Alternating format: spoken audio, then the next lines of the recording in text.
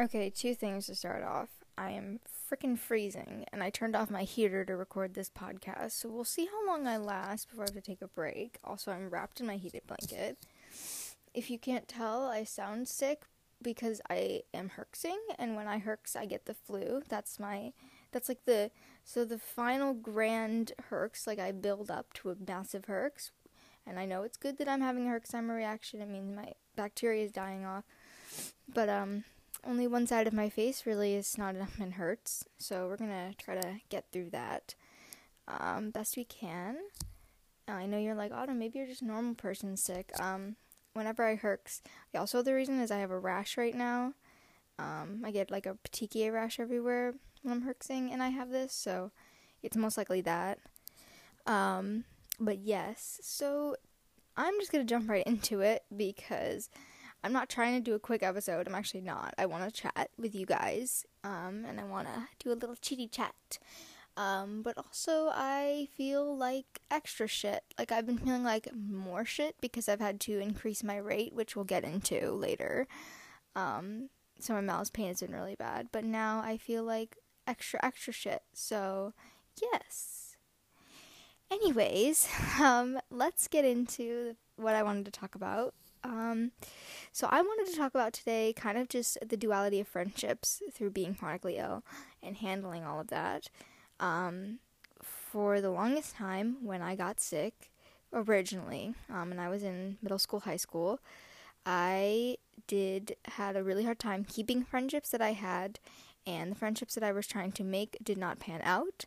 The people that I thought I knew did not pan out, to like wanting to understand what was going on, and I felt extraordinarily alone, mainly just because these people ostracized me because I didn't know what was going on. I could not explain the pain and the weight loss that I was having. So everyone's first initial thing too was I was purposely trying to lose the weight. I was purposely trying to get attention for some reason, because you know me, I love running to the bathroom in the middle of class to projectile vomit on the school bathroom wall. I'm sorry for those snorts. You're gonna get that while we talk today. I don't know. I really want to post an episode this week, so we'll see. We're gonna power through. We're gonna girl boss this situation. Girl boss through my Lyme. Anyways, so it was a lot of that. It was a lot of people not believing me or listening to me that were in my social circle, that were people that I truly thought were very close to me. I had a number one kind of specific friend in my life, and I think my distrust for and need to just want to get better and imperfectionism came from that, because she used to tell me all the time, when are you just going to get better already? When are doctors just going to fix you? Why can't you just get better? And I only am just really realizing how much that can mentally impact you when you're 13 and you're trying your hardest to just function normally while your body is literally falling apart. And all I needed from her was support, and I got instead, the why can't you do this, why can't this happen? And I at the time thought it was coming out of genuine, a sense of wanting to make me feel better, wanting to tell me, get me better, but it was more out of I want you to get better so I can move on with my life, and we can get back to what we are normally doing. And the thing with chronic illness is that your life is forever disrupted and forever changed because it's a chronic illness. And your life will never be the same. My life that we had as friends before would never be the same because I couldn't function the same. And I think that's something very hard for not only you, especially when you're sick, to swallow as a pill, but also for other people around you. So I want to first off preface that I'm not blaming any of these people that turned their backs on me and did not want to be my friend. I actually understand, honestly, if I was in that situation, I was 13, 14, and someone around me was getting very, very ill, and I did not understand why, and people were telling me they were doing it for attention and that they were crazy, I would ostracize them too. And that's the harsh reality of being human, like I've discussed before, is that I might have tried a little harder to be their friends, but I don't know what I would do because I'm not that person anymore. Honestly, when I was in middle school before I got sick, I was a biatch, so I might have actually been the one to ostracize them. That's the one thing chronic illness has taught me is to not be a bitch to everyone. I was trying to be the queen bee when I was in middle school. So I think I definitely would have not, I'm not saying that I would have been perfect either, or I would have been the star-studded student either.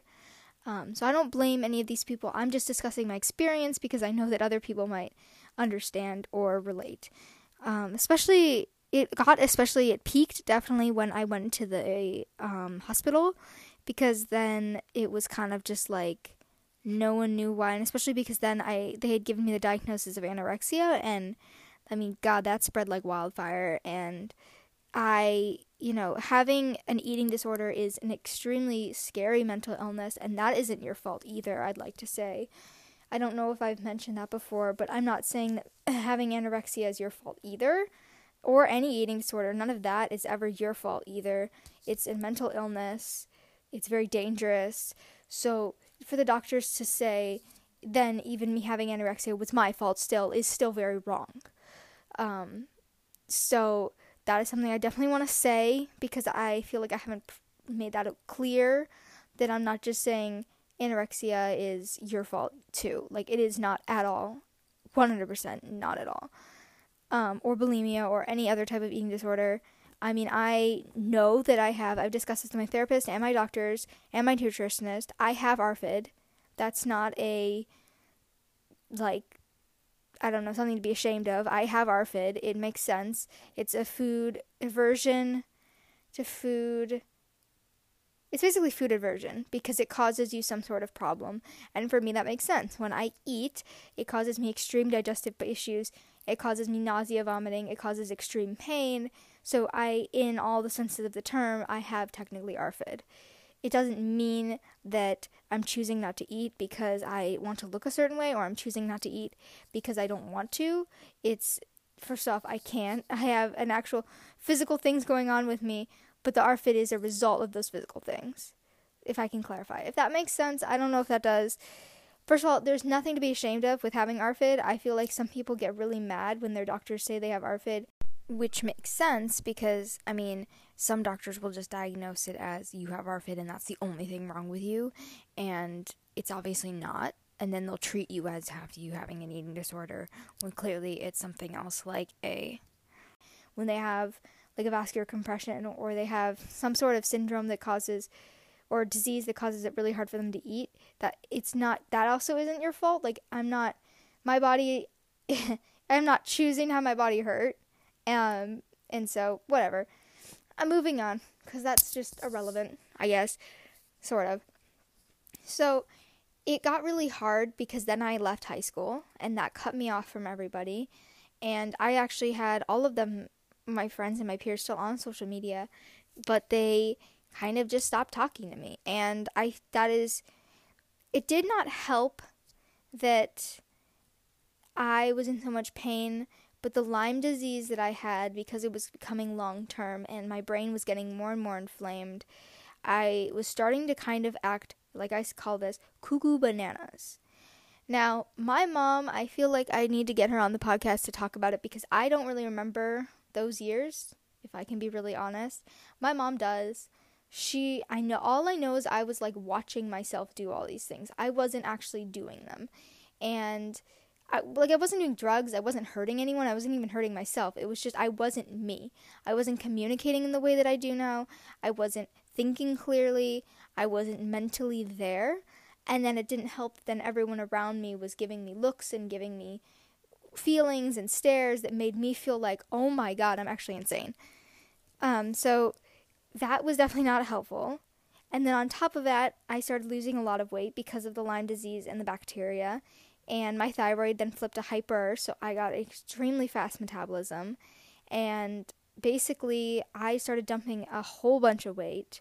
And I went from a very curvy person to, all of a sudden, I looked very skeletal, and I was very bony, and my jean size dropped like 3 sizes, and I genuinely didn't understand why. I mean, I got boobs before all my friends did. I was very young. I got my period very early. I haven't had it in a very long time now. But the retrospect, like, it was very shocking to everyone, including myself. Like, I was like, what the hell is going on? So it turned, but imagine, like, my mom does this with me all the time. Could you imagine seeing your friend go through this?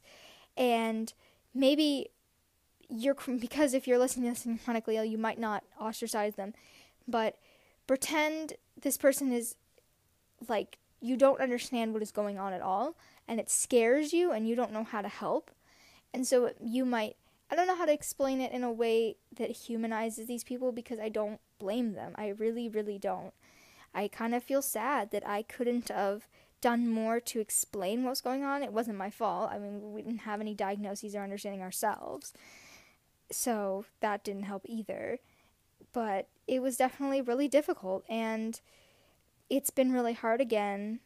In the last couple years or so, I have reconnected with a couple of old friends, and I've made new friends that are chronically ill. I genuinely, I think I'm so lucky for these people to still be in my life, or still want to be in my life, because one of them has been through the first hospitalization all the way to now, and she's still a very good part of my life, and she still is a really good person in my life, and has always just been like, no matter what, we'll figure it out. You know, if you are eating disorder, if you are just this going on, just that going on, we'll figure it out, Autumn. So I'm definitely very lucky that I have people like that in my life, but it also took me a really long time to get those people in my life, or to reconnect with them, because for the longest time I felt very, very alone. When we were in California, I had no friends down there. I had no friends really I was talking to, and I was very isolated and alone. And it didn't help that I would say for a lot of people, when I started losing a lot of the weight, it definitely was really difficult for people to understand what was going on. Kind of jumping into a different subject randomly, but I've been really wanting to talk about this. So I'm going to stop here. Trigger warning, massive, massive trigger warning. I'm going to mention weight. I'm not going to mention numbers, calories, anything else. I'm just going to mention, like, upping, like, low weight, high weight, way I may have looked. Hang on, I'm going to be snotty. I'm going to try to make... Okay. But if you are triggered by that, which I would be, that's why it's hard for me to record this episode, I would click off. That's totally fine. I'll see you next time. I totally understand. I've been through it. Thank you for listening this far. Okay. If you're gone, if you're still here, thank you for sticking around, I guess. I really hope you're not just doing it because you think it's not going to trigger you, and then it will, and then you'll get upset, because trust me, it's okay to realize it's going to trigger you. Anyways, so I guess it was the reason I have been kind of stuck on my weight, and why I want to talk about friendships is the last Friday when I got my iron infusion, they weighed me to do the dosage for the iron infusion, and when I stepped on the scale, it showed that lost more weight than we had expected, which makes sense. Like, right now I'm literally herxing, so I've been killing a lot of bacteria again, and I felt a shift. I've been going to PT, I've been doing a lot more exercising, because I've had the energy. I've been feeling more just, like, alive again, and of course when Autumn feels alive, she goes crazy and tries to go back to what she used to do, which was exercise all the time, because it makes her happy, and that, did not work out well. And I was also, when I get really, really, really stressed, I lose a bunch of weight for some reason. And that the entire week leading up to the iron infusion, I was having a panic attack every day. So, yeah, I think there were a lot of factors. But it was devastating, because I had worked about 6 months for all of that, and done my feeds, done as much as I could religiously, and I was very, very, very upset, and I still am. The only reason I'm honestly not crying is because my nose really hurts and my head really hurts. And I feel like it wouldn't really, like, I just don't have the energy to cry. But I can tell you that I cried a lot. I listened to all of Taylor Swift Folklore because that's, like, my comfort album. Cried a lot to that. So yeah, I was doing great. And then I listened to This Is Me Trying over and over and over again for like 500 times. So mentally I was doing but I'm doing a lot better now. Because I'm going to start adding more things back into my feed and just start boosting nutrition again and just gonna get me bulky again. But the point is it was very triggering because it reminded me of all the times my friends or the people that I knew stopped really being my friend when I lost weight, if that makes sense. And it's weird because we shouldn't judge people by how they look or how they act. Like, you shouldn't, the first thing, like, I've seen all the things where it's like, what are things not to mention at a Christmas party? Like, oh, you put on some weight, or, oh, you're looking lean, what have you done? Like, you don't do that. But I feel like we do it subconsciously, and it was extremely triggering because also the nurse gave me a look, and she made, like, a face, and I almost broke down right there because she was being kind of judgmental. And it reminded me, too, of all the doctors that have ever told me, that's your fault, too. And I think that was one of the hardest things about this is that some of my friends had witnessed the doctors telling me that it was my fault, and they didn't disagree, if that makes sense. They didn't deny it. And luckily in the moment, I have a group chat with my really good friends that I have now. I texted them and told them what happened, and they were like, we're so sorry, it's gonna be okay, we love you still. And that's all I needed in that moment. I felt so much better. I felt like I wasn't a failure. I felt like they weren't gonna run away from me in horror. And it just felt really nice because I knew that if nothing else, I have a support system there. I have a support system with my mom and my brother, but that they're not the only support system I have. Because when I see the scale, I get a horror of dread that I've failed my doctors and that I've failed the people around me if I've, lost weight. And I feel like, for the longest time, doctors, we were going to a lot of GIs the first year that I got sick because we were like stomach issues, and we were like, okay, clearly something's going on with my digestive system. I had barely lost any weight, and they told me I was fine. They told me I was having anxiety, like, the classic anxiety. I was stressing out about school. I was clearly worried about something. I had clearly eaten something. I was doing something. And this went on for about a couple years while we were still trying to figure out what was going on. And only till I had lost a significant amount of weight did they finally say, they let me go untreated for so long that this weight loss had happened. And they finally were like, oh, maybe something's wrong. And I'm like, yeah, been telling you guys that for 3 years. And it's that distrust of people that I have developed through all of this but it started with people that I knew that were close to me. It started with these friendships. It didn't even start with the doctors. Because before even we saw the first doctor that we saw, she took a bunch of tests. She tested me, I think, for, she ran a bunch of blood, and she tested me for, all of these, generic bacteria, all of these things that are pretty easy to, test for.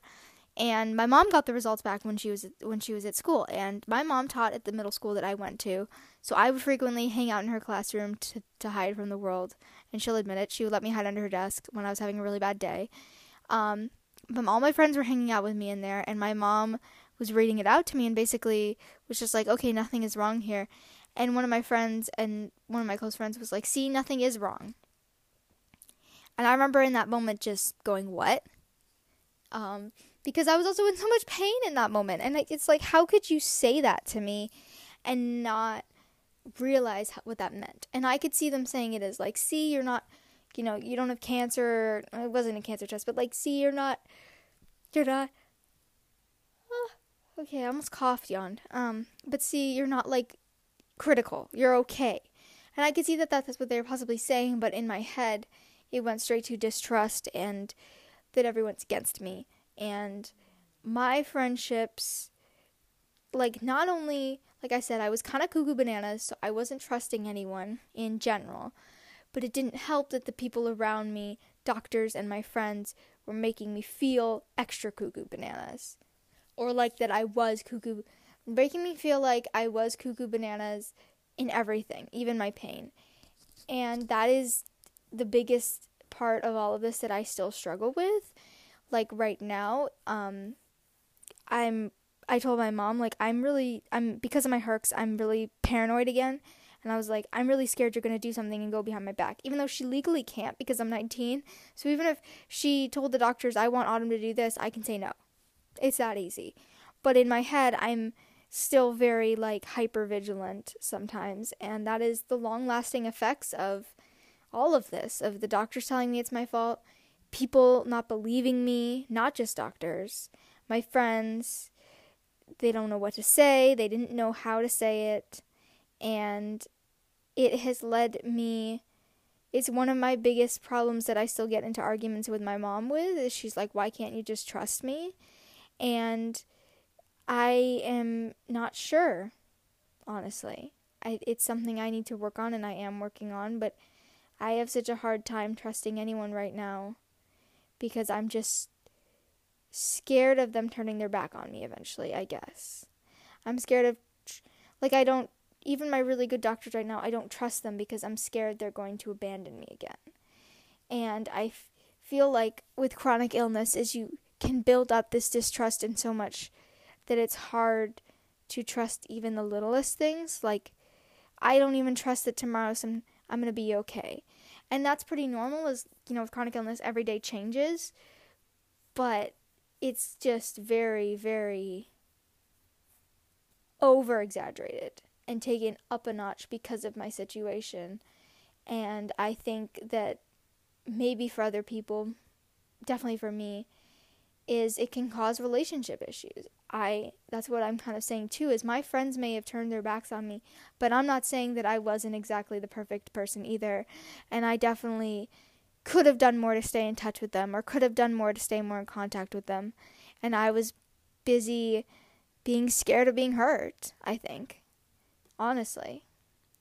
My biggest thing for right now is just remembering that you'll find out who your people are through all of this.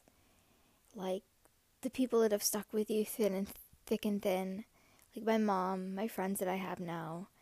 And I think that shows, if nothing else, that cuckoo bananas part of me, that it's gonna be okay because I have these people that have been with me through my darkest times, and they've still loved me. And I think that's something that we need to remember, and that you may be in a really dark time right now, but you've survived all your worst times, and that's something that I literally live by. That's like my rhetoric to surviving life. That's how I get through my infusions. That's how I get through my pain, is that I've had worse than this. I'll survive.